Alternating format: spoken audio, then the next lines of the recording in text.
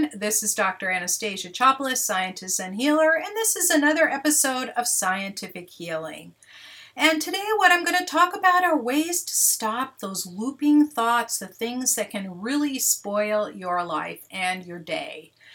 And if you like this content, please give me some thumbs up or 5-star love to help spread the word. And the reason why I got onto this topic is that this week alone I ran across several people who were obsessing over the past and pulling themselves back into it and reliving it and grieving for it and grieving people. And then others were worried about their future, waiting on medical tests or wondering what a court date is going to bring. And all of that really spoils your life in the present moment. It really does. And so why don't we just get started right now? So the first thing is to get yourself into the present moment. So what happens when you are worrying about the past or thinking about the past with sad thoughts, grieving, sorrow, or worried about the future or afraid of it, is that it ruins your time right now. And it could be, that you just got mad at somebody who cut you off at the corner and you're steaming about it and barking about it. Or it could be that, you're worried about a court date and what the result is going to be. And I'm just going to tell you that really pretty much none of it matters. So here's my philosophy on worrying. So worrying is a two-edged sword, really, right? So the first is that you can worry and the result that you worried about didn't happen. So you spent all that time worrying about nothing. And the second thing is that you can be worried and then the thing happens, but you've spent all your energy worrying about it instead of thinking of solutions to move past it, so you've wasted all that time worrying. Getting yourself into the present moment, there are several ways to do that.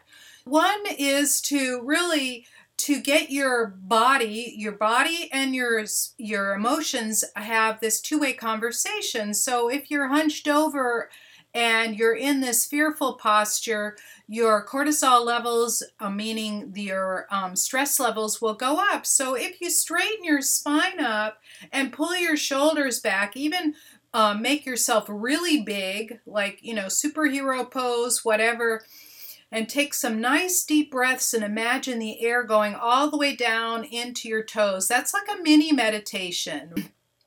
The thing that I discovered long ago when I was going through a very difficult divorce is that I'd get up every day and my head would be spinning with all these looping thoughts. I got to get this done and that done and that done, and I've got to go to the lawyer and I've got to, pay this bill, and I've got to go to work, and I got to get this paper done, and I got to pick the kids up. So all of that was like really keeping me from enjoying my life at the moment. So what I did was I would go to bed 15 minutes earlier, wake up 15 minutes earlier, and I'd spend that time journaling.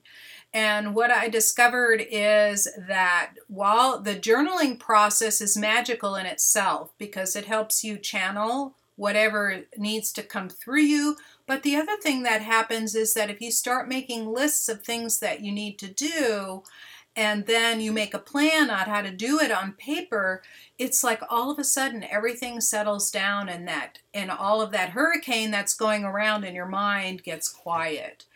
So the thing that I would do is I just kept cutting the cords. Every time that thought came up, I'd chop down 3 times, and I would just imagine that heavy thought just drop into the ground and let me go and released me, right?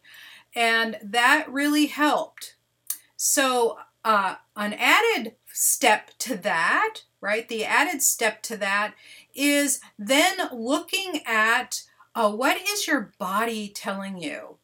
So after my mom died, my eyes got very, very swollen red, and the whites of my eyes became almost completely red. And it was really hard to see out of my eyes. And as I was mentioning this to somebody, they said, well, what is it about your mother's death that you don't want to see? And as soon as that person said that, it was a woman, as soon as she said that to me, I don't remember who, but as soon as it was told to me, I knew immediately the picture I didn't want to see, because when you're in your 80s and you go, it's not always a pretty picture. It's just part of life, right? It's not always pretty. And so I knew exactly the image that I needed to let go. So every time that image came up, I just kept cutting the cords, and I did a healing on my eyes. And I also did a healing on my emotions over that thought. And once I let those emotions go, the eyes within a day or two became completely clear, right? So sometimes your body is giving you a little clue as to what's going on. If you have an upset stomach, what is it you're not able to stomach? If something's going on in your mouth, what aren't you able to bite into, or sink your teeth into to take the next step? If something is going on in your intestines, let's say some sort of inflammation, what is it you're not able to absorb? These are questions that you can ask yourself. Our language is actually a clue as to what's going on in your body, right? So there's another step, right? Is after you cut the cords, pay attention to what's going on in your body and seeing what it is. Maybe there's something left over that you're not seeing. And so another thing that I have done in the past, and I know that works for me, is whenever I get into the worry zone, which isn't very often. So what I started doing when I was worrying, because I was in a very difficult situation 25 years ago, being sick, going through a divorce, wondering whether I was still going to have a house to live in. I was in a foreign country where I didn't speak the language that well, so I had to learn the language. I had to learn like legal language, even high-level language, graduate student level language. And so then I would get up in the morning and I would sit down and I'd write. And the first thing I'd write is, am I okay right now? Is anything happening to me right now? Is anything happening to my children right now? Is anything happening to my home right now? So what that did was it brought me into the present moment, and I kept saying the word yes. So when you say the word yes, it energizes your body. It's just like when you say the word no, it weakens you. So if you keep saying yes, am I okay right now? Yes. Is everything okay with my home? Yes. Do I have enough money to pay all my bills this month? Yes. Are my children okay? Yes. So as soon as you start saying the word yes over and over again, it sort of like energizes your body and gets you feeling really good. Yes, there's a really, really, really important one, and that is getting your body moving. I know when you feel really terrible, it's really hard to get moving. It really is. Sometimes I'd sit there and going, no, I can't. I just simply can't do it. So I learned to either have a 10-minute yoga routine all, queued up on my computer at all times, and I would just press the thing and I just start moving, or I just get myself up and walk around the block.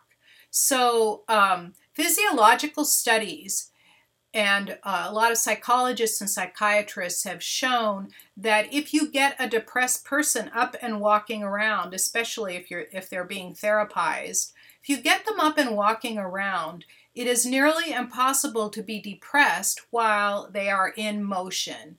So getting yourself in motion changes the hormonal composition of your body, much like, standing up straight. So getting in motion and getting more exercise really, really, really helps you start to feel stronger and be able to take care of those looping thoughts and emotions, right? And you can tell I feel really good today because I've already walked 4 miles and I just got back from doing bench presses and stuff at the gym. So that that is one of those things. Like the more I exercise, not, past a certain point, I won't go out and run a marathon every day, but I won't go past a point. But, getting the right amount of exercise for me is essential to my mood, the amount of sleep I get, the amount of work I get done during the day, my clarity of thinking and all of that, and being able to take care of those encroaching, looping thoughts. And in general, when I do my regular exercise, I don't have looping thoughts. It's when I stop moving is when they start coming in. So if your physiology is like mine, you're going to have to do some moving. What we've gone through is getting yourself into the present moment with meditation. Wake Up Your Brain today will get you one of those very simple 11-minute meditations to get yourself into the present moment. Take a deep breath, straighten your body up, and get yourself in the present moment. Another one is journaling, to write things down, to settle down that whirlwind that's going on. Cut cords every time you think of it.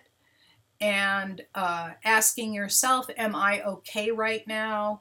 Right? And that gets you into a yes state that helps strengthen you and release your worries.